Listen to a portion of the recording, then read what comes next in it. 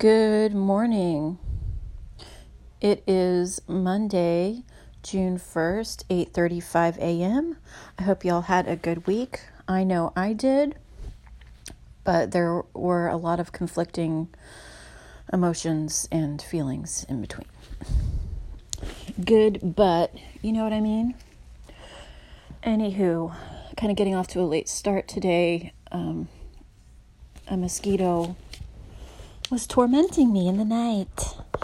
And then I was reading the news I just finished reading. I'm going to keep reading throughout the day. First of all, fuck Donald Trump. Fuck that guy. Everything that's been said about him has been said about him.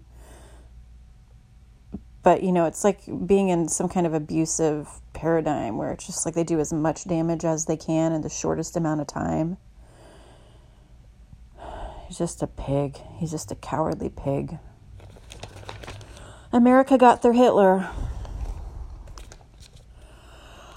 There's stuff I'm really sick of. I'm sick of the white gaze monitoring people's anger and trying to regulate it. And,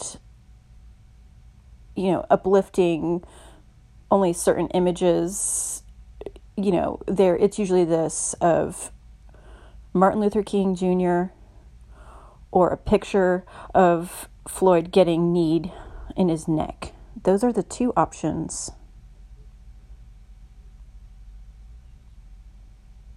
And that is disgusting.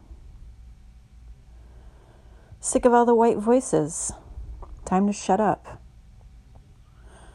And white tears. Because why are we crying?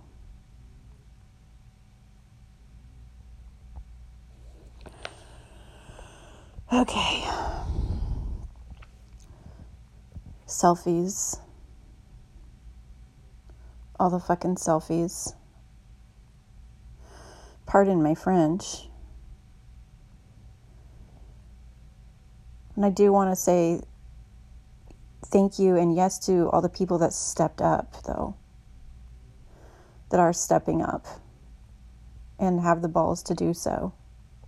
Because of this cowardly, simpering paradigm we are struggling against that has infected every fiber of our being. Thank you to those people. Thank you. Thank you, because every time somebody steps up, that is giving everybody else courage to stand together. So thank you. Don't stop. Especially thank you to all the people in the vintage community who are standing up for Black Lives Matter. In the business I'm in, there's a ton of covert racism and microaggression and white saviorism and patting yourself on the back with your vintage values and holding on to your comfy paradigm of bigotry. So it's really nice to see people in the industry that I'm in stand against that in any way that they can. It means a lot. This is not about you. So please don't dump on people and expect them to do emotional labor to comfort you in this time, because it's not about you. Provide comfort for others. Okay, so I wanted to talk to you guys about the stage of an empire. And I personally feel that we are at the end of the American Empire, and we've got 6 years left. At the very most. But we are at the very end of the stage. Empires last an average of 250 years, and they start out in an upward trajectory and then they go down. So I want to talk to you guys about the first one, and I'll give you a couple little points in history that refer to those markers, okay? So the first stage is regionalism, and within that is the expansion of territory and influence, imitation and assimilation. Okay, so the pioneers. And I'm talking about the building of the white American empire. That included pillaging land, enslaving people, bringing more people enslaved over here to work for them. That's what the empire was built upon.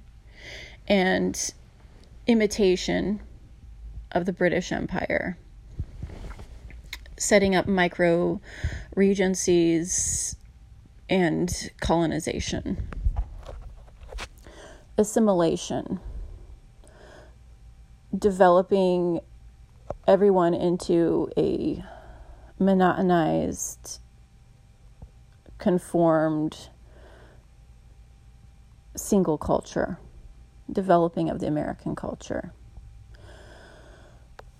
Coming up on the Age of Enlightenment after the War of Independence from England was fought is the ascension to empire, which is the second stage, and that is instigated by innovation.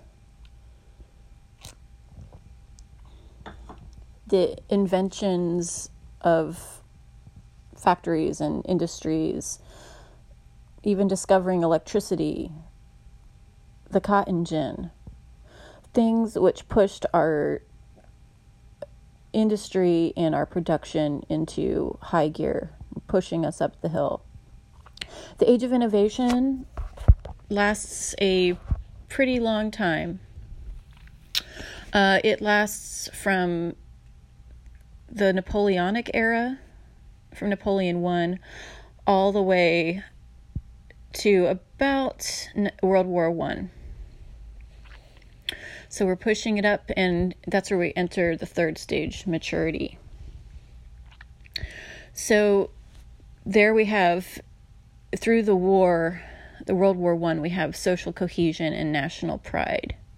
So there's something to fight for, there's solidarity, everyone has, we've also experienced some things like the Spanish flu.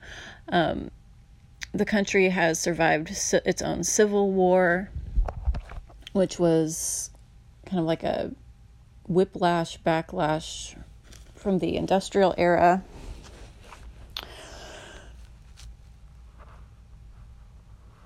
And we stay in there until probably about the 60s, so it's a long time.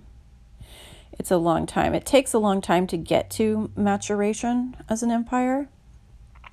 Within that is encapsulated a strong sense of civic duty and pride, and proud to be an American, and ignoring others' pain and the destruction we cause in service to getting to be a proud American, and all the things that entails.